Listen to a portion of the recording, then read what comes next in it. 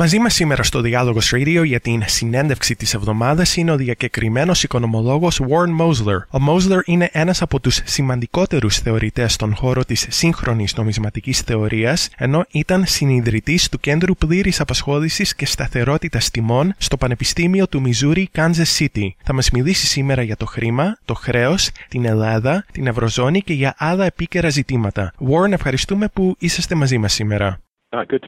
Εγώ σας ευχαριστώ, χαίρομαι που βρίσκομαι μαζί σας. Ας ξεκινήσουμε με μία ερώτηση που μπορεί να φαίνεται προφανής, αλλά που όμως έχει να κάνει με ένα θέμα που λίγοι πραγματικά καταλαβαίνουν. Τι είναι το χρήμα και με ποιο τρόπο δημιουργείται? Αν μιλήσετε με διαφορετικούς οικονομολόγους, θα σας δώσουν διαφορετικούς ορισμούς για το τι είναι το χρήμα. Εγώ προσωπικά δεν χρησιμοποιώ αυτή τη λέξη, αλλά τα νομίσματά μας, όπως το ευρώ, το δολάριο και το γεν, είναι απλά τα εργαλεία που χρησιμοποιούμε για να πληρώσουμε τους φόρους μας. Είναι ουσιαστικά πιστώσεις φόρου, δεν διαφέρουν καθόλου από τις φοροελαφρύνσεις που θα μπορούσε να πάρει κάποιος, παραδείγματος χάριν για την χρήση ηλιακής ενέργειας, όπου η κυβέρνηση των ΗΠΑ μπορεί να σας δώσει φοροελάφρυνση ύψους $1.000.000. Οπότε, όταν μιλάμε για τα νομίσματα, μιλάμε στην ουσία για πιστώσεις φόρου. Άλλο ένα θέμα που παρανοείται συχνά είναι ο ρόλος των κεντρικών τραπεζών, όπως την Ευρωπαϊκή Κεντρική Τράπεζα ή το Federal Reserve των Ηνωμένων Πολιτειών. Τι ακριβώς είναι οι κεντρικές τράπεζες, πώς λειτουργούν, ποιοι τις λειτουργούν και δημιουργούν αυτές οι τράπεζες χρήμα ή φορολογικές πιστώσεις στην πραγματικότητα? Ουσιαστικά λειτουργούν σε ρόλο σημειωτή ή καταμετρητή για το νόμισμα. Είναι ο δημοσιονομικός αντιπρόσωπος του κράτους. Έχουν ένα λογιστικό φύλλο, όπως ένα λογιστικό φύλλο που πρέπει να δημιουργήσετε στον υπολογιστή σας, και εκεί διατηρούν λογαριασμό για όλες τις χρεώσεις και ανοίγουν λογαριασμούς για όλες τις τράπεζες μέλη, για τις ξένες κυβερνήσεις και για κάποιους άλλους φορείς. Όταν ξοδεύει το κράτος, περνάνε την πίστοση στο ανάλογο λογαριασμό και όταν φορολογεί το κράτος, χρεώνουν πάλι τον ανάλογο λογαριασμό. Επίσης, οι κεντρικές τράπεζες έχουν το ρόλο της γενικής εποπτείας και ρύθμισης του τραπεζικού συστήματος σε κάποιο βαθμό. Αυτοί είναι οι δύο ρόλοι που συνήθως είναι οι κεντρικές τράπεζες και στο ρόλο τους σαν σημειωτές έχουν πείσει στην ευθύνη να καθορίσουν το κατάλληλο κεντρικό επιτόκιο. Αυτό δεν το κάνει η αγορά. Το κράτος είναι ο φορέας που πρέπει να ορίσει το επιτόκιο. Σε αντίθετη περίπτωση θα παραμείνει στο 0. Όταν υπάρχει κειμενόμενη συναλλαγματική ισοτιμία, το φυσικό επιτόκιο χωρίς κρατική παρέμβαση παραμένει στο 0. Είναι ευθύνη του κράτους, σε περίπτωση που επιθυμεί να στηρίξει υψηλότερο επιτόκιο, να λάβει μέτρα για να το κάνει αυτό. Οι επιλογές είναι να πληρώσει το κράτος επιτόκιο σε λογαριασμούς που διατηρούνται στην κεντρική τράπεζα, να πληρώσει επιτόκιο στα ταμειακά αποθέματα ή να πουλήσει ομόλογα, που είναι απλά το κοφόρι λογαριασμοί στην κεντρική τράπεζα. Έχοντας συζητήσει για αυτά τα θέματα, πείτε μας τι ακριβώς είναι το δημόσιο χρέος. Αυτό που ονομάζουμε δημόσιο χρέος είναι το νόμισμα που έχει δαπανίσει το κράτος που δεν έχει χρησιμοποιηθεί ακόμα για την αποπληρωμή φόρων. Όταν το κράτος ξοδεύει αυτό το νόμισμα, πιστώνουν τραπεζικούς λογαριασμούς. Αυτό το νόμισμα μπαίνει σε διάφορους τραπεζικούς λογαριασμούς και όταν πουλάει το κράτος ομόλογα, δηλαδή όταν δανείζεται, το νόμισμα μεταφέρεται από ένα είδος τραπεζικών λογαριασμών σε ένα άλλο είδος που ονομάζεται κρατικό ομόλογο. Το κρατικό ομόλογο είναι απλά τραπεζικός λογαριασμός στην κεντρική τράπεζα. Ονομάζονται λογαριασμοί τίτλων και είναι ακριβώς όπως ένας αποταμιευτικός λογαριασμός σε μια κανονική τράπεζα. Το ίδιο ισχύει στις ΗΠΑ και στην Ευρωζώνη, όπου όλο το κρατικό χρέος στην Ευρωζώνη είναι απλά αποταμιευτικοί λογαριασμοί στο κεντρικό τραπεζικό σύστημα. Όπως σε έναν αποταμιευτικό λογαριασμό δίνεις ευρώ και αργότερα παίρνεις αυτά τα ευρώ πίσω με τόκο. Ενώ όταν υπάρχει αρνητικό επιτόκιο, πρέπει εσύ να πληρώσεις τόκο. Αυτό ακριβώς ισχύει στην Ιαπωνία, στο Ηνωμένο Βασίλειο και σε οποιαδήποτε χώρα που έχει δικό της νόμισμα και που εκδίδει ομόλογα. Το δημόσιο χρέος είναι το χρήμα που το κράτος έχει δαπανίσει και δεν έχει χρησιμοποιηθεί για την αποπληρωμή φόρων. Αυτό το χρήμα διαφυλάγεται σε λογαριασμούς που θα μπορούσαν να χαρακτηριστούν λογαριασμοί πίστοσης ή αποταμίευσης στην κεντρική τράπεζα, ενώ ένα ποσοστό μπορεί να διαφυλάγεται ως νόμισμα. Αυτό είναι το δημόσιο χρέος. Είμαστε στον αέρα με τον οικονομολόγο Warren Mosler εδώ στο Διάλογος Radio για την συνέντευξη της εβδομάδας και Warren, έχοντας αναφερθεί στην Ευρωζώνη, ας κοιτάξουμε τώρα την κατάσταση στην Ελλάδα. Θα λέγατε ότι η οικονομική κρίση στην Ελλάδα είναι κρίση χρέους όπως συχνά περιγράφεται?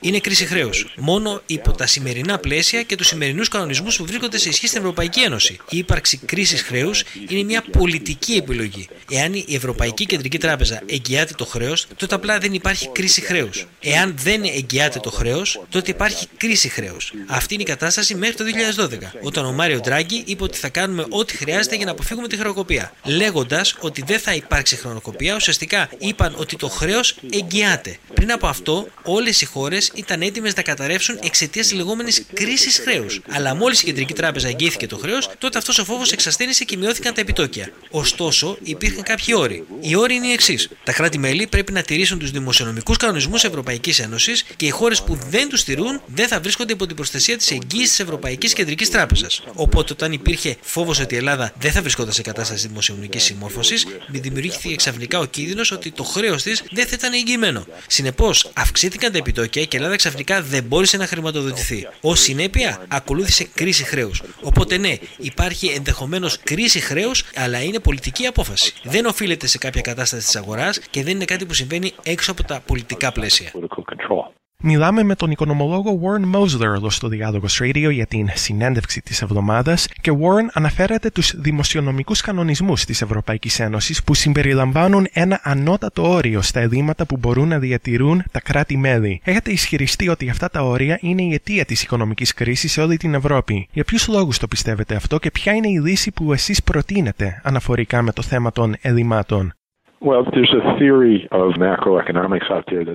Υπάρχει μακροοικονομική θεωρία που λέει ότι τα κράτη-μέλη πρέπει να ισοσκελίσουν τους προϋπολογισμούς τους και ότι στη συνέχεια οι κεντρικές τράπεζες μπορούν να χρησιμοποιήσουν τα επιτόκια και να ελέγξουν την οικονομία. Όταν εξισορροπείς τον προϋπολογισμό σου και εφόσον η οικονομία βρίσκεται σε κακή κατάσταση, όπως σήμερα δηλαδή, τότε μειώνεις τα επιτόκια και αυτό θα αρκεί για να βελτιωθεί η οικονομία. Όλοι έχουν ισοσκελισμένους προϋπολογισμούς και τα επιτόκια είναι στα κατάλληλα επίπεδα. Οπότε θεωρητικά όλα είναι καλά. Τα επιτόκια είναι ένας οικονομικός θερμοστάτης. Εάν είναι πάρα πολύ κρύα, η οικονομία χρησιμοποιεί τα επιτόκια για να τη ζεστάνεις. Ενώ αν η οικονομία υπερθερμαθεί, τότε θα χρησιμοποιείς τα επιτόκια για να την κρυώσεις. Ενώ υπάρχει επίσης και η ποσοτική χαλάρωση, που είναι ουσιαστικά ένα παράγωγο της επιτοκιακής πολιτικής. Ουσιαστικά είναι το ίδιο πράγμα. Αυτό που έχει συμβεί στην πραγματικότητα είναι το εξής. Η Ιαπωνία έχει δοκιμάσει αυτή την πολιτική για τα τελευταία 20 χρόνια και ακόμα δεν έχει πετύχει. Ενώ το Federal Reserve των ΗΠΑ έχει εφαρμόσει αυτή την πολιτική για τα τελευταία 7 χρόνια και ακόμα καταπολεμά τον αποπληθωρισμό. Η Ιαπωνία αντιμετωπίζει αποπληθωρισμό τα τελευταία 20 χρόνια και η Ευρωπαϊκή Ένωση πλέον για τα τελευταία 6 χρόνια. Αν τους ρωτήσεις όμως, θα σου πούνε ότι απλά θα πάρει λίγο ακόμα καιρό για να έρθει η ανάκαμψη. Οπότε υπάρχει μια θεωρία που απλά λέει ότι εξισορροπείς τον προϋπολογισμό σου και μετά περιμένεις. Αλλά για μένα η πραγματικότητα είναι ότι αυτή η θεωρία δεν λειτουργεί στην πραγματικότητα. Δηλαδή δεν μπορείς να χρησιμοποιήσεις τα επιτόκια για να ελέγξεις την οικονομία. Πρέπει να το αναγνωρίσουμε αυτό και μπορώ να σας δώσω μερικούς λόγους γιατί πιστεύω ότι δεν λειτουργεί αυτή η πολιτική. Πρώτον, τα κράτη είναι καθαροί πληρωτές τόκων στην Ευρωπαϊκή Ένωση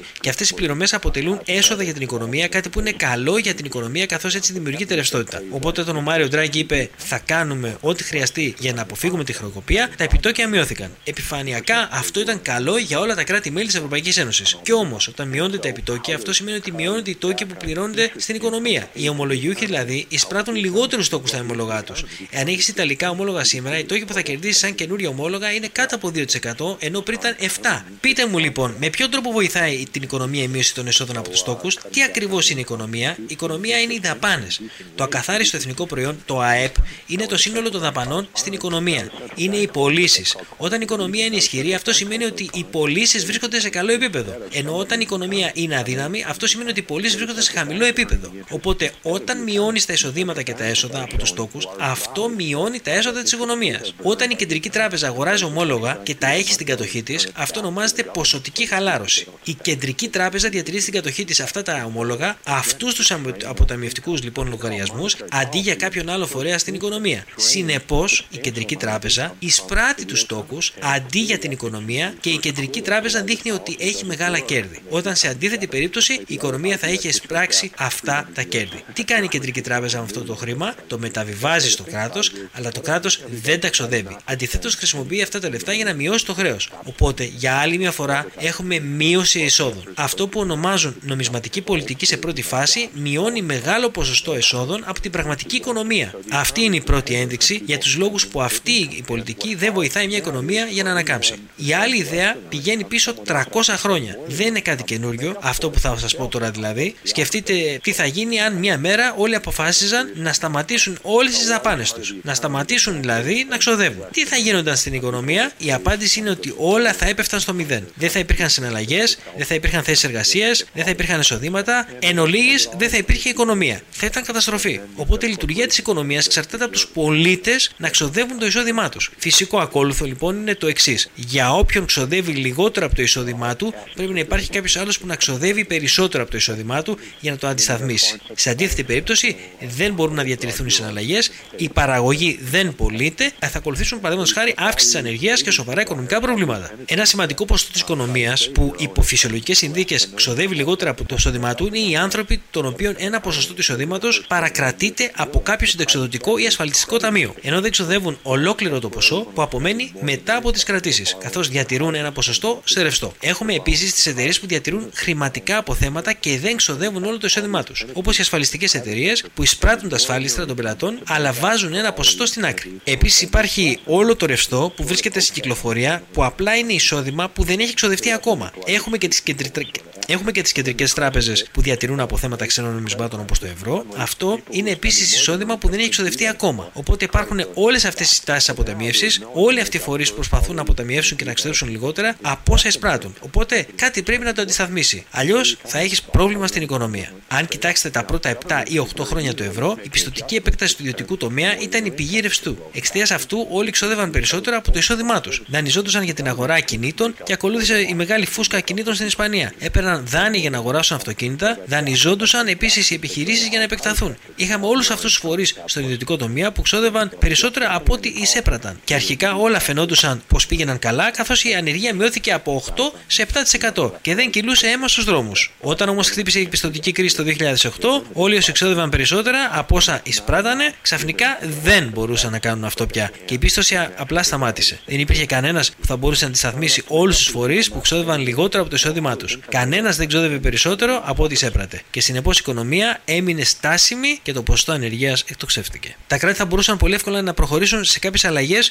για να ξοδέψουν περισσότερα από όσα εισπράττουν. Θα μπορούσαν να μειώσουν τους φόρους ή να αυξήσουν τις δημόσιες δαπάνες για την δημόσια πρόνοια. Έτσι θα μπορούσε το κράτος να αντισταθμίσει τη μείωση των δαπανών και τις αποταμιευτικές τάσεις των πολιτών. Μειώνοντας την φορολόγηση, θα έπρεπε το κράτος στον ιδιωτικό τομέα να αυξήσει το εισόδημά του για να προχωρήσει σε περισσότερες δαπάνες και να καλύψει το κενό που υπήρχε στην οικονομία. Ανάλογα με την πολιτική σου ιδεολογία, μπορείς να μειώσεις τους φόρους ή να αυξήσεις τις δημόσιες δαπάνες. Δεν θέλω να πάρω θέση στο χάσμα ανάμεσα στην αριστερά και τη δεξιά για το ποια λύση θα ήταν καλύτερη, αλλά το θέμα είναι ότι τα κράτη-μέλη της Ευρωπαϊκής Ένωσης δεν έχουν τη δυνατότητα να ακολουθήσουν αυτές τις πολιτικές, καθώς όλες περιορίζονται και δεσμεύονται από το όριο του 3% που ορίζεται για τα κρατικά ελλείμματα. Αυτό το όριο είναι υπερβολικά χαμηλό δεδομένου της έλλειψης πίστοσης στο ιδιωτικό τομέα και των αποταμιευτικών τάσεων που υπάρχουν. Οι Ευρωπαίοι είναι πολύ καλοί αποταμιευτές, αλλά δεν υπάρχουν πλέον αρκετοί φορείς να ξοδέψουν περισσότερα από ό,τι εισπράττουν και συνεπώς όλο το εισόδημα παραμένει αδαπάνητο και η οικονομία υποφέρει.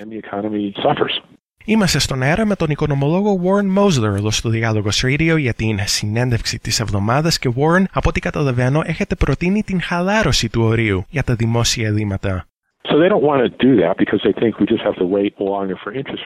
Δεν θέλουν να προχωρήσουν σε αυτή τη λύση επειδή πιστεύουν ότι απλά θα πρέπει να περιμένουμε για να λειτουργήσουν οι μειώσεις των επιτοκίων. Αυτό που λέω εγώ όμως είναι το εξής. Ας χρησιμοποιήσουμε το όριο των δημοσίων ελλειμμάτων σαν θερμοστάτη και να ελέγξουμε την οικονομία. Επειδή λοιπόν η οικονομία είναι κρύα, αυτή τη στιγμή μπορείς να αλλάξεις το όριο των ελλειμμάτων από 3% στο 8%. Καθώς ήδη υπάρχει σε εφαρμογή εγγύηση της Κεντρικής Τράπεζας για το χρέος. Δεν χρειάζεται να ανησυχείς για το τι θα κάνουν οι αγορές. Το επιτόκιο θα παραμείνει στο επίπεδο που έχει καθορίσει η Ευρωπαϊκή Κεντρική Τράπεζα, οπότε δεν θα έχουν τίποτα να πούν γι' αυτό οι αγορές. Έτσι λοιπόν αυξάνεις το όριο των ελλειμμάτων από το 3% στο 8% και αυτό θα προσθέσει περίπου 3 με 5% στο ΑΕΠ. Οι οικονομολόγοι μπορούν να διαφωνούν για το πόσο μεγάλο θα είναι το όφελος τελικά για το ΑΕΠ, αλλά όλοι θα συμφωνήσουν ότι το ποσοστό που θα προσθεθεί θα είναι σημαντικό. Στη συνέχεια, κάθε χώρα μέλος θα έχει τη δυνατότητα να αποφασίσει αν θα προχωρήσει στη μείωση της φορολόγησης ή στην αύξηση των δημοσίων δαπανών. Θα ακολουθήσει μεγάλη συζήτηση για το πώς θα φτάσουν στο νέο όριο, εφόσον το επιθυμούν βέβαια. Εάν θέλουν, μπορούν να παραμείνουν στα σημερινά τους επίπεδα. Αλλά το θέμα είναι ότι πλέον θα έχουν οι χώρες τη δυνατότητα να αυξήσουν το έλλειμμά τους εφόσον το επιθυμούν. Όλες οι προβλέψεις θα δείξουν ότι το ποσοστό ανεργίας θα μειωθεί από 11 που βρίσκεται σήμερα στην Ευρωζώνη στο 9 ή και ακόμα χαμηλότερα. Θα υπάρξει δηλαδή μεγάλη μείωση της ανεργίας κατά ολόκληρες ποσοστιαίες μονάδες, ενώ η ανάπτυξη του ΑΕΠ θα αυξηθεί από τα σχεδόν μηδενικά επίπεδα που βρίσκεται σήμερα σε 3 με 4 ή ακόμα και 5%. Όλοι μετά θα λένε ότι η Ευρωπαϊκή Ένωση πηγαίνει καλά. Όλοι θα πανηγυρίσουν ότι η κρίση θα έχει τελειώσει. Δεν είναι δύσκολο και δεν υπάρχει κανένας οικονομολόγος που δεν θα προέβλεπε αυτό το αποτέλεσμα, αλλά οι υπεύθυνοι που χαράζουν την πολιτική δεν πιστεύουν ότι είναι αναγκαία μια τέτοια κίνηση. Εξακολουθούν να πιστεύουν ότι το μόνο που χρειάζεται είναι να περιμένουν περισσότερο καιρό και να έχουν αποτέλεσμα η μείωση των επιτοκίων. Και μάλιστα είναι πρόθυμοι να περιμένουν όπως γίνεται και τα τελευταία 20 χρόνια στην Ιαπωνία, τα τελευταία 7 στις ΗΠΑ και τα τελευταία 6 χρόνια στην Ευρωπαϊκή Ένωση. Αυτό που λέω εγώ είναι το εξής. Ας προχωρήσουμε σε αυτή τη δημοσιονομική προσαρμογή και σε περίπτωση που έχουν αποτέλεσμα η μείωση των επιτοκίων, το μόνο που θα χρειαστεί να γίνει είναι η ανάκληση των δημοσιονομικών προσαρμογών. Εάν η οικονομία αρχίζει να υπερθεμένεται και το ποσοστό ανεργίας μειωθεί υπερβολικά και όλοι ανησυχούν για τον πληθωρισμό, τότε μπορείς να επιστρέψεις στο όριο του 3%. Δεν χρειάζεται να μείνει στο 8% για πάντα. Ακόμα και σε περίπτωση που η οικονομία σου υπερθερμαίνεται, αν και δεν πιστεύω ότι πρόκειται να συμβεί αυτό, εάν όμως συμβεί, είναι πολύ εύκολο να γυρίσει στην αντίθετη κατεύθυνση. Αλλά εγώ είμαι απλά ένας άνθρωπος που τα προτείνει αυτά. Μιλάμε με τον οικονομολόγο Warren Mosler εδώ στο Dialogos Radio για την συνέντευξη της εβδομάδας και Warren, ποια είναι η λύση που προτείνεται για χώρες όπως την Ελλάδα αναφορικά με το θέμα του χρέους? Yeah, well, look, in the last PSI, the debt was reduced by $100 billion or something. Πριν μερικά χρόνια με το προηγούμενο PSI το χρέος σας κουρεύτηκε κατά 100 δισεκατομμύρια ευρώ, αν δεν κάνω λάθος. Και τι έγινε, η οικονομία σας χειροτέρευσε. Γιατί έγινε αυτό? Η απάντηση έχει να κάνει με το τι ήταν το χρέος. Το χρέος ήταν ελληνικά ομόλογα. Τι είναι τα ελληνικά ομόλογα? Τα ελληνικά ομόλογα είναι λογαριασμοί αποταμίευσης στο σύστημα της Ευρωπαϊκής Κεντρικής Τράπεζας. Στην Τράπεζα της Ελλάδος. Και είναι τα χρήματα κάποιου ανθρώπου, κάποιης εταιρείας, κάποιου φορέα εν ολίγης. Ας υποθέσουμε ότι κάποιος έχει 1 εκατομμύριο ευρώ στην Τράπεζα της Ελλάδος που τοκίζεται με ένα αποταμιευτικό λογαριασμό που ονομάζεται ελληνικό ομόλογο. Όταν το αφαιρέσει αυτό, όταν μειώσει το χρέος κατά 100 δισεκατομμύρια, έχει συρρικνώσει ένα σημαντικό κομμάτι της ποσότητας χρήματος, αυτό που ονομάζω νομισματική βάση, κατά 100 δισεκατομμύρια. Ουσιαστικά λειτουργεί σαν μια νέα φορολόγηση. Έχει φορολογήσει ολόκληρη την οικονομία κατά 100 δισεκατομμύρια ευρώ, όταν αφαιρέσει 100 δισεκατομμύρια ευρώ του ελληνικού χρέους. Οπότε η λύση δεν είναι στην παρούσα φάση να συρρικνώσει το ποσοστό χρήματος και να φορολογήσει την οικονομία. Αυτή η φορολόγηση απλά θα κάνει τα πράγματα χειρότερα. Και η μείωση του χρέους είναι απλά ένας φόρος που θα κάνει την κατάσταση χειρότερη. Το ελληνικό χρέος δεν αποτελεί βάρος για την ελληνική οικονομία αυτή τη στιγμή. Ίσως είναι ψυχολογικό βάρος, αλλά δεν είναι οικονομικό βάρος. Καταρχήν, αυτά τα ομόλογα λήγουν ύστερα από 20 χρόνια. Δεύτερον, το επιτόκιο είναι σχεδόν μηδαμινό, οπότε δεν υπάρχει ετήσιος φόρος που να προορίζεται για τη μείωση χρέους αυτή τη στιγμή. Οι πληρωμές του χρέους που γίνονται αυτή τη στιγμή απλά αναχρηματοδοτούνται και συσσωρεύονται για το τέλος. Οπότε, από πρακτικής άποψης, δεν υπάρχει επιβάρυνση για την Ελλάδα από το χρέος αυτή τη στιγμή. Αυτό δεν είναι πρόβλημα. Η μείωση του χρέους στην παρούσα φάση απλά θα χειροτέρευε τα πράγματα. Αντιθέτως, αυτό που χρειάζεται η Ελλάδα αυτή τη στιγμή είναι περισσότερο χρέος. Αυτή είναι η λύση. Η απάντηση είναι ότι η Ελλάδα πρέπει να μειώσει τους φόρους ή να αυξήσει τις δημόσιες δαπάνες της ή ένα συνδυασμό αυτών των δύο επιλογών. Θα πρέπει να μειώσετε τη φορολόγηση για να αυξηθούν οι δαπάνες στο ιδιωτικό τομέα ή θα πρέπει να αυξήσει τις δημόσιες δαπάνες. Το πρόβλημα στην Ελλάδα είναι ότι οι Έλληνες είναι πάρα πολύ καλοί αποταμιευτές. Οι Έλληνες αποταμιεύουν μεγαλύτερο ποσοστό του εισοδήματός τους σε σχέση με τους υπόλοιπους Ευρωπαίους. Από πού προέρχεται αυτό? Πρέπει να υπάρχει κάποιος φορέας που του επιτρέπει να ξοδεύει περισσότερα από ό,τι εισπράττει για να αντισταθμιστούν όλοι αυτοί που ξοδεύουν λιγότερα από όσα εισπράττουν. Γιατί σε αντίθετη περίπτωση η παραγωγή σας παραμένει απόλυτη. Επανερχόμαστε ξανά στο ίδιο πρόβλημα. Καθώς οι Έλληνες είναι καλοί αποταμιευτές, πρέπει να παρέχεται το δικαίωμα το να διατηρούν μεγαλύτερο δημόσιο έλλειμμα. Θα πρέπει να έχουν χαμηλότερους φόρους και υψηλότερες δημόσιες δαπάνες, επειδή ο ιδιωτικός τομέας δεν είναι αυτός που κάνει τις δαπάνες. Έχουν μεταφέρει την ευθύνη για τις δαπάνες στον δημόσιο τομέα. Η ηρωνία εδώ είναι ότι τα όρια που εφαρμόζει η Ευρωπαϊκή Ένωση για τα ελλείμματα ουσιαστικά επιβραβεύουν τους κακούς αποταμιευτές εις βάρος των καλών αποταμιευτών. Το όριο του 3% σημαίνει ότι οι καθαρές αποταμιεύσεις του χρηματοοικονομικού ενεργητικού στην Ευρωπαϊκή Ένωση μπορούν να αναπτυχθούν σε ποσοστό 3% ετησίως, ενώ οποιαδήποτε χώρα έχει ανάγκη από μεγαλύτερες αποταμιεύσεις εξαιτίας της θεσμικής δομής της θα υποστεί τις συνέπειες του υψηλού ποσοστού ανεργίας. Αντιθέτως, οι χώρες που έχουν υψηλό ρυθμό αύξησης του χρέους του ιδιωτικού τομέα και που συνεπώς δεν έχουν μεγάλες αποταμιευτικές τάσεις επωφελούνται από αυτή την κατάσταση. Τι νόημα έχει αυτό? Οι αποταμιευτικές τάσεις της Ευρωπαϊκής Ένωσης Ένωσης αποτελούν αρετή. Τα οικονομικά του δημοσίου τομέα είναι στην ουσία η λογιστική καταγραφή για το τι συμβαίνει στον ιδιωτικό τομέα. Ο δημόσιος τομέας λογαριάζει όλα όσα γίνονται στον ιδιωτικό τομέα. Όταν ο δημόσιος τομέας ξοδεύει 1 ευρώ, τότε λέμε ότι υπάρχει δαπάνη 1 ευρώ του δημοσίου τομέα και ίσπραξη 1 ευρώ από τον ιδιωτικό τομέα. Η δαπάνη του δημόσιου τομέα είναι η λογιστική καταγραφή του εισοδήματος του ιδιωτικού τομέα. Όταν λένε ότι υπάρχει δημόσιο χρέος ύψους 100 δισεκατομμυρίων ευρώ, αυτό σημαίνει ότι υπάρχουν αποταμιεύσεις στο ιδιωτικό τομέα ύψους 100 δισεκατομμύριων ευρώ. Το δημόσιο χρέος είναι η λογιστική καταγραφή του ευρώ που βρίσκονται σε καταθέσεις εντός του συστήματος της Ευρωπαϊκής Κεντρικής Τράπεζας, του ιδιωτικού τομέα δηλαδή. Έτσι λειτουργεί η λογιστική. Υπάρχει ένα χρέος στη μία πλευρά του λογιστικού μητρώου και μία πίστοση στην άλλη πλευρά. Ο δημόσιος τομέας βρίσκεται στη μία πλευρά του λογιστικού μητρώου και ο ιδιωτικός τομέας βρίσκεται στην αντίθετη πλευρά, σαν κατοπτρική εικόνα. Πρέπει να είναι έτσι, γιατί σε αντίθετη περίπτωση σημαίνει πως έχει γίνει λάθος στην αριθμητική. Οπότε, ναι, οι αποταμιεύσεις είναι καλό πράγμα. Η Ευρωπαϊκή Ένωση είναι μια ένωση πολιτών, μια ένωση επιχειρήσεων, μια ένωση ιδιωτικών φορέων. Το κράτος είναι εκεί για να εξυπηρετεί τον ιδιωτικό τομέα και να το στηρίζει. Οι αποταμιεύσεις είναι καλό πράγμα και συνεπώς θα πρέπει να προωθήσουμε τις αποταμιεύσεις του ιδιωτικού τομέα. Η απόδειξη των αποταμιεύσεων του ιδιωτικού τομέα είναι το χρέος του δημόσιου τομέα. Εάν κοιτάξετε τις χώρες που έχουν υψηλότερο ποσοστό αποταμιεύσεων στο ιδιωτικό τομέα, θα δείτε ότι είναι πάντα οι χώρες που έχουν το μεγαλύτερο δημόσιο χρέος, π.χ. η Ελλάδα και η Ιταλία. Γιατί επειδή αυτό το χρέος αντιστοιχεί με υψηλό ποσοστό αποταμίευσης του ιδιωτικού τομέα. Με αυτό το χρέος χρηματοδότησες αυτές τις αποταμιεύσεις. Τα δάνεια δημιουργούν καταθέσεις. Το χρέος χρηματοδοτεί τις αποταμιεύσεις και όχι το αντίστροφο. Μιλάμε με τον οικονομολόγο Warren Mosler εδώ στο Διάλογος Radio για την συνέντευξη της εβδομάδας και Warren, έχετε αποκαλέσει τα σύγχρονα οικονομικά ως οικονομικά μπανανίας. Πώς θα χαρακτηρίζετε τις οικονομικές πολιτικές που εφαρμόζει αυτό το καιρό η Ευρωπαϊκή Ένωση και το τρίτο μνημόνιο που υπέγραψε η κυβέρνηση του ΣΥΡΙΖΑ με την Τρόικα? Αυτό που έχει συμβεί αφορά το τρίτο παράγοντα που πρέπει να συζητήσουμε, που είναι οι εξαγωγές. Η Ευρωπαϊκή Ένωση έχει αποφασίσει ότι η εξαγωγική ανάπτυξη είναι η πολιτική που θέλει να υιοθετήσει και να εφαρμόσει και χρησιμοποιεί εν μέρει το μοντέλο της Γερμανίας για να το κάνει αυτό. Όλοι προσπαθούν να αυξήσουν τις εξαγωγές τους για να είναι ανταγωνιστικοί. Οι μνημονιακές συμφωνίες έχουν σχεδιαστεί για να μειωθούν τα κόστη στην Ελλάδα, για να γίνει η Ελλάδα πιο ανταγωνιστική και να μπορεί στη συνέχεια να εξάγει. Υπάρχουν δύο προβλήματα με αυτό το σκεπτικό. Το ένα πρόβλημα είναι μακροοικονομικό. Πολύ απλά. Δεν μπορούν όλοι να εξάγουν, είναι αδύνατο να εξάγουν όλοι, καθώς κάποιος πρέπει να υπάρχει για να εισάγει. Πού θα πάνε όλες αυτές οι εξαγωγές στο φεγγάρι? Όπου και να πηγαίνουν αυτές οι εξαγωγές, σημαίνει ότι υπάρχει κάποιος άλλος που εισάγει. Το άθροισμα όλων των εμπορικών συναλλαγών στον κόσμο είναι 0. Για κάθε εξαγωγή υπάρχει αντίστοιχη εισαγωγή. Εκτός αυτού, υπάρχει άλλο ένα θέμα που θα ήθελα να το αναφέρω πριν συζητήσουμε το πιο σοβαρό πρόβλημα. Οι εξαγωγές αποτελούν πραγματικό κόστος, ενώ οι εισαγωγές αποτελούν πραγματικό όφελος. Ο πραγματικός πλούτος οποιασδήποτε χώρας είναι όλη η εσωτερική τους παραγωγή. Συν όλες τις εισαγωγές, πλην ό,τι εξάγει σε άλλες χώρες. Η παραγωγή αυξάνει τον πλούτο σου, οι εισαγωγές αυξάνουν τον πλούτο σου, ενώ οι εξαγωγές μειώνουν τον πλούτο σου, καθώς τον στέλνεις αλλού. Στην ουσία, όταν κοιτάξετε τις πολεμικές αποζημιώσεις, η χώρα που έχει ιτηθεί σου στέλνει πλούτο και όχι το αντίστροφο. Όταν ο Καίσαρας κατέκτησε τη Γαλατία, η Γαλατία έστελνε σιτάρι στη Ρώμη. Δεν έστελνε η Ρώμη σιτάρι στη Γαλατία.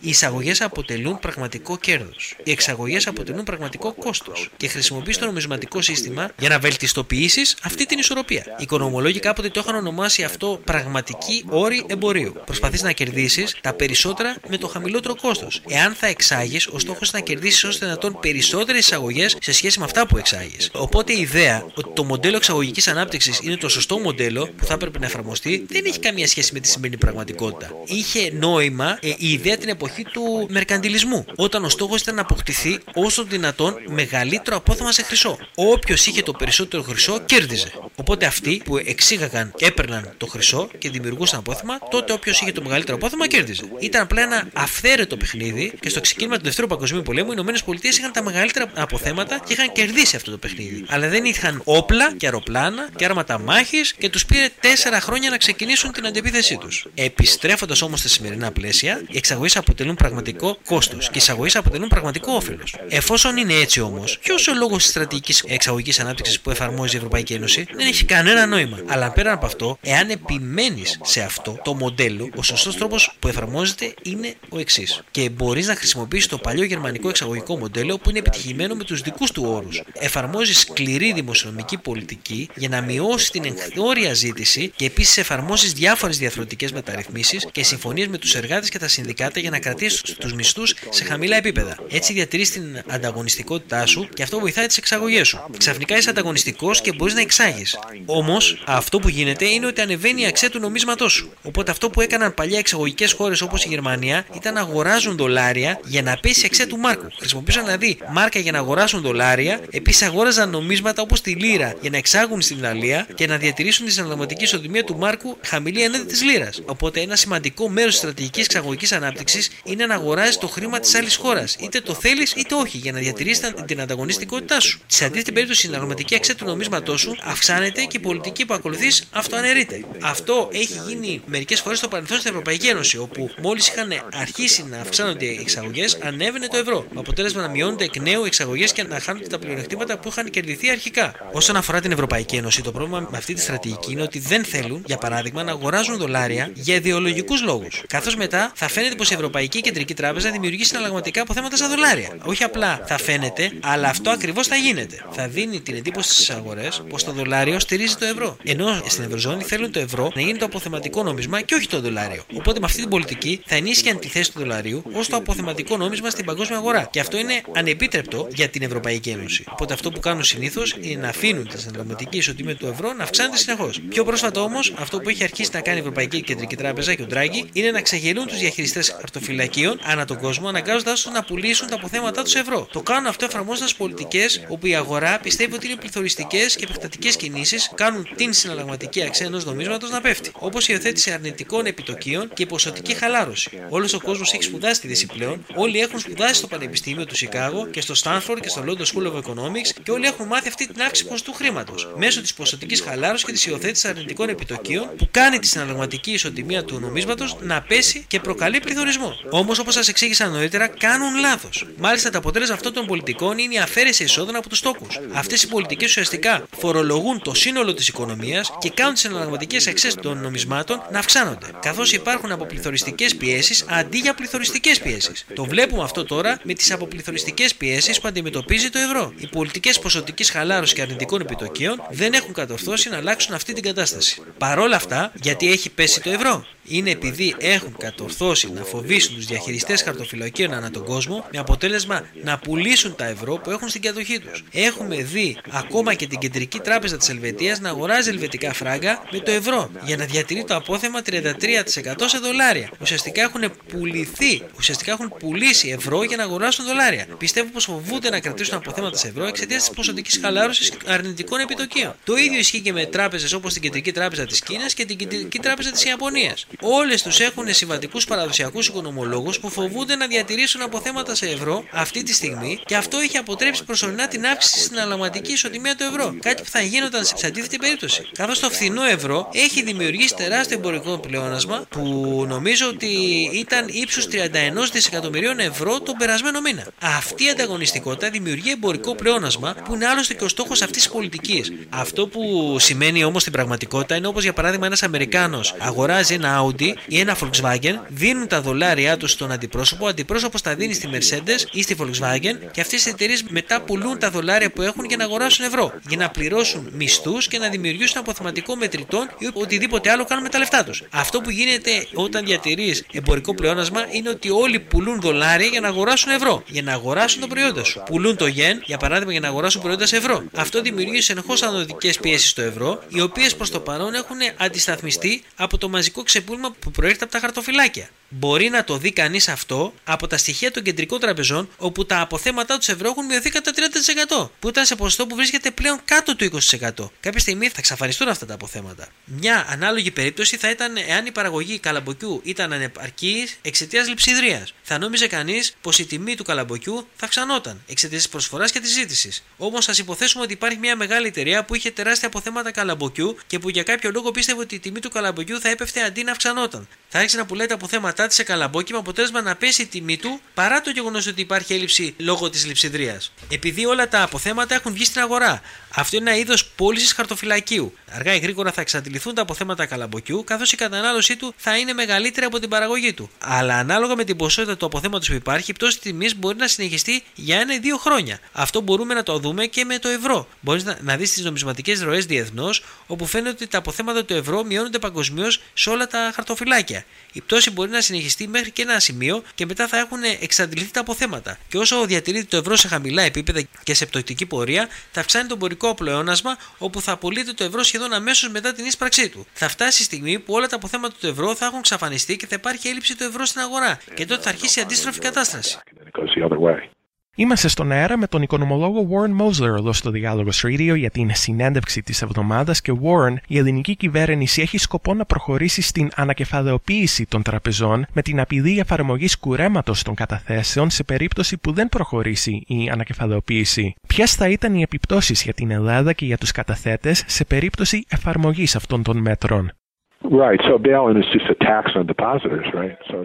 Το κούρεμα είναι απλά ένας φόρος που θα επιβληθεί στους καταθέτες. Είναι άλλος ένας φόρος που απλά αφαιρεί ευρώ από την οικονομία, μειώνει τις συναλλαγές και χειροτερεύει την κατάσταση εν τέλει. Δεν νομίζω ότι κανείς από αυτούς καταλαβαίνουν το ρόλο του τραπεζικού κεφαλαίου. Ίσως θα βλέπουν το θέμα από άποψη ασφαλείας. Αλλά τώρα πλέον η Ευρωπαϊκή Ένωση εποπτεύει και ρυθμίζει το τραπεζικό σύστημα και εξετάζει κάθε δάνειο για πιθανό ρίσκο. Στην Ευρώπη είχατε πολλά χρόνια, πολλές δεκαετίες, όπου κυριαρχούσαν οι δημόσιες τράπεζες οι οποίες λειτουργούσαν χωρίς κεφάλαιο. Οι κεντρικές τράπεζες μπορούν να λειτουργήσουν χωρίς κεφάλαιο. Το τραπεζικό σύστημα δεν χρειάζεται κεφάλαιο για να λειτουργήσει. Το κεφάλαιο των τραπεζών είναι απλά μια πολιτική απόφαση που βασίζεται στο ποσοστό κινδύνου που οι ρυθμιστές έχουν αποφασίσει ότι είναι πρόθυμοι να αναλάβουν το χαρτοφυλάκιο της τράπεζας. Ωστόσο, αυτοί οι ρυθμιστές εποπτεύουν και ρυθμίζουν αυτό το δανειακό χαρτοφυλάκιο σε καθημερινή βάση. Οπότε, κατά κάποιο τρόπο, λειτουργεί σαν να ήταν δικό του το δανειακό χαρτοφυλάκιο. Είναι εξίσου εύκολο να ρυθμίσει τον κίνδυνο από την ρυθμιστική πλευρά όσο είναι από την πλευρά του κεφαλαίου. Αυτό το θέμα δεν συζητείται συχνά, αλλά εγώ προσωπικά δεν βλέπω πρόβλημα με το να υπάρχει υποχρέωση για υψηλότερους κεφαλαιακούς δείχτες αν θέλουν. Και σε ένα άλλο περιβάλλον, όπου ο τραπεζικός τομέας είναι κερδοφόρος, η συγκέντρωση κεφαλαίων δεν είναι δύσκολο όσον αφορά την επίτευξη αυτών των δικτών. Στην Ευρωπαϊκή Ένωση όμως το πρόβλημα είναι ότι δεν υπάρχει κερδοφόρο περιβάλλον για τις τράπεζες. Συνεπώς είναι δύσκολο για τις τράπεζες να συγκεντρώσουν κεφάλαιο. Είναι μια αυτοκαταστροφική πολιτική. Εάν η Ευρωπαϊκή Ένωση χαλάρωνε το όριο για τα ελλείμματα από 3% σε 8% για παράδειγμα, και αν το ποσοστό ανάπτυξης στην Ευρωπαϊκή Ένωση ήταν 3%, τότε ο τραπεζικός κλάδος θα ήταν κερδοφόρος και δεν θα υπήρχε πρόβλημα συγκέντρωσης κεφαλαίου. Μάλιστα, τα κεφάλαια θα περίμεναν σούρα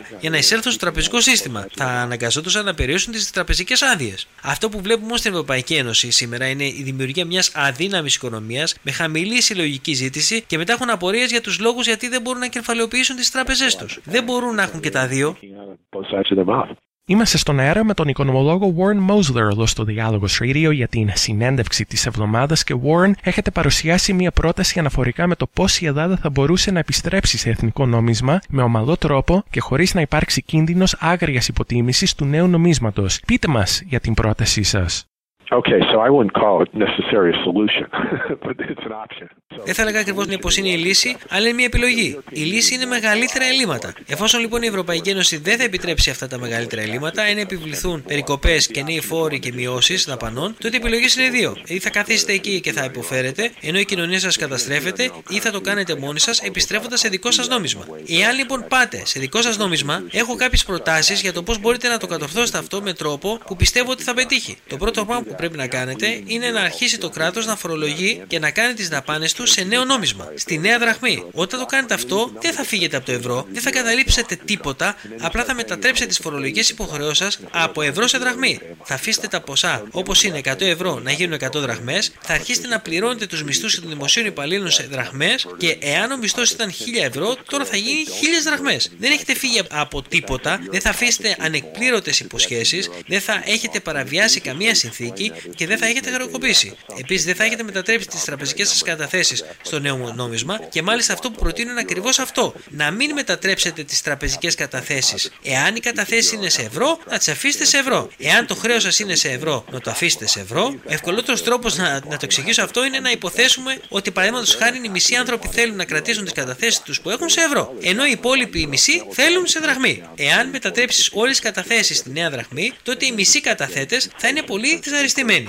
Ήθελαν το ευρώ, δεν θέλουν τη νέα δραχμή. Οπότε θα πουλήσουν τη δραχμή και να αγοράσουν ευρώ. Αυτό θα ρίξει την αξία της νέας δραχμής κατά 30-40% ή ακόμα και 50%. Όπως προβλέπουν όλοι. Και μετά θα ακολουθεί πληθωρισμός, αύξηση των τιμών στις αγωγές και η κεντρική τράπεζα δεν θα ξέρει πώς να αντιμετωπίσει το πρόβλημα, οπότε θα αυξήσει τα επιτόκια. Θα ακολουθήσει αύξηση του ποσοστού της ανεργίας και θα ξεκινήσει εκ νέου ο φαύλος κύκλος που γνωρίζουν πλέον πολύ καλά οι Έλληνες. Μάλιστα, αυτός είναι ένας λόγος γιατί προτίμησαν να έχουν υψηλή ανεργία και ως ως αντάλλαγμα να έχουν τους Γερμανούς να διαχειρίζονται το νόμισμα, καθώς είχαν δει τι είχε συμβεί στο παρελθόν όταν η εγχώρια κυβέρνηση είχε τον έλεγχο. Επιστρέφοντας στο θέμα όμως, αυτό ακριβώς συμβαίνει όταν μετατρέψεις τις τραπεζικές καταθέσεις, δημιουργείς εκ νέου το ίδιο πρόβλημα που οι πολιτικοί και οι τεχνοκράτες δεν μπορούν να αντιμετωπίσουν. Στη συνέχεια πέφτει η κυβέρνηση και έχεις βία και αίμα στους δρόμους. Όμως, αν δεν μετατρέψεις τις τραπεζικές καταθέσεις και τις αφήσεις όπως είναι σε ευρώ, τότε ο μισός πληθυσμός, αυτός που ήθελε το ευρώ, δεν θα έχει κανένα πρόβλημα. Όμως το άλλο μισό θα χρειαστεί δραχμές για να μπορέσει να λειτουργήσει τις επιχειρήσεις του, να ζήσει, να πληρώσει τα δίδακτρα και τους φόρους. Και αυτοί επίσης θα έχουν ευρώ, ενώ χρειάζονται δραχμές. Οπότε θα πρέπει να πουλήσουν το ευρώ που έχουν για να αγοράσουν δραχμές, για να ζήσουν, καθώς δεν θα υπάρχουν δραχμές σε κυκλοφορία στην αγορά. Οπότε θα πουλάνε το ευρώ για να αγοράσουν δραχμές και ξαφνικά η δραχμή θα είναι ισχυρό νόμισμα. Θα έχετε δημιουργήσει ίσως τη μεγαλύτερη απότομη τάση ανόδου των τιμών σε μια αγορά σε όλη την παγκόσμια οικονομική ιστορία. Αυτό το φαινόμενο λέγεται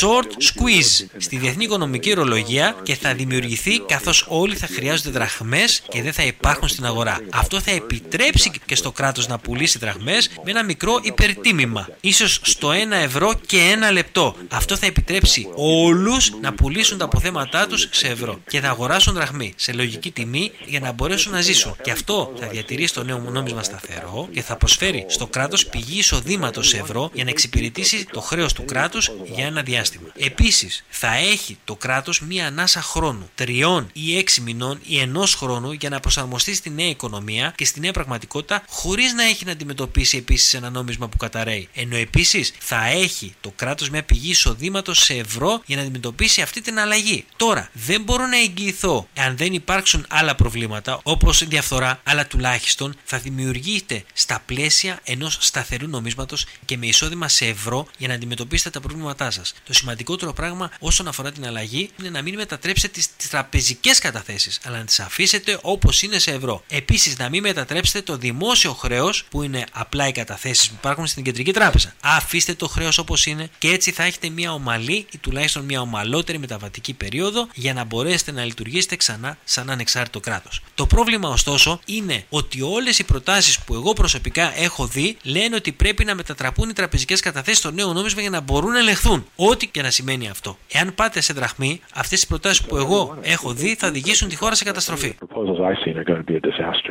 Warren, σας ευχαριστούμε πολύ που πήρατε το χρόνο να μας μιλήσετε σήμερα εδώ στο Διάλογος Radio και για την πολύ ενδιαφέρουσα συνέντευξή σας.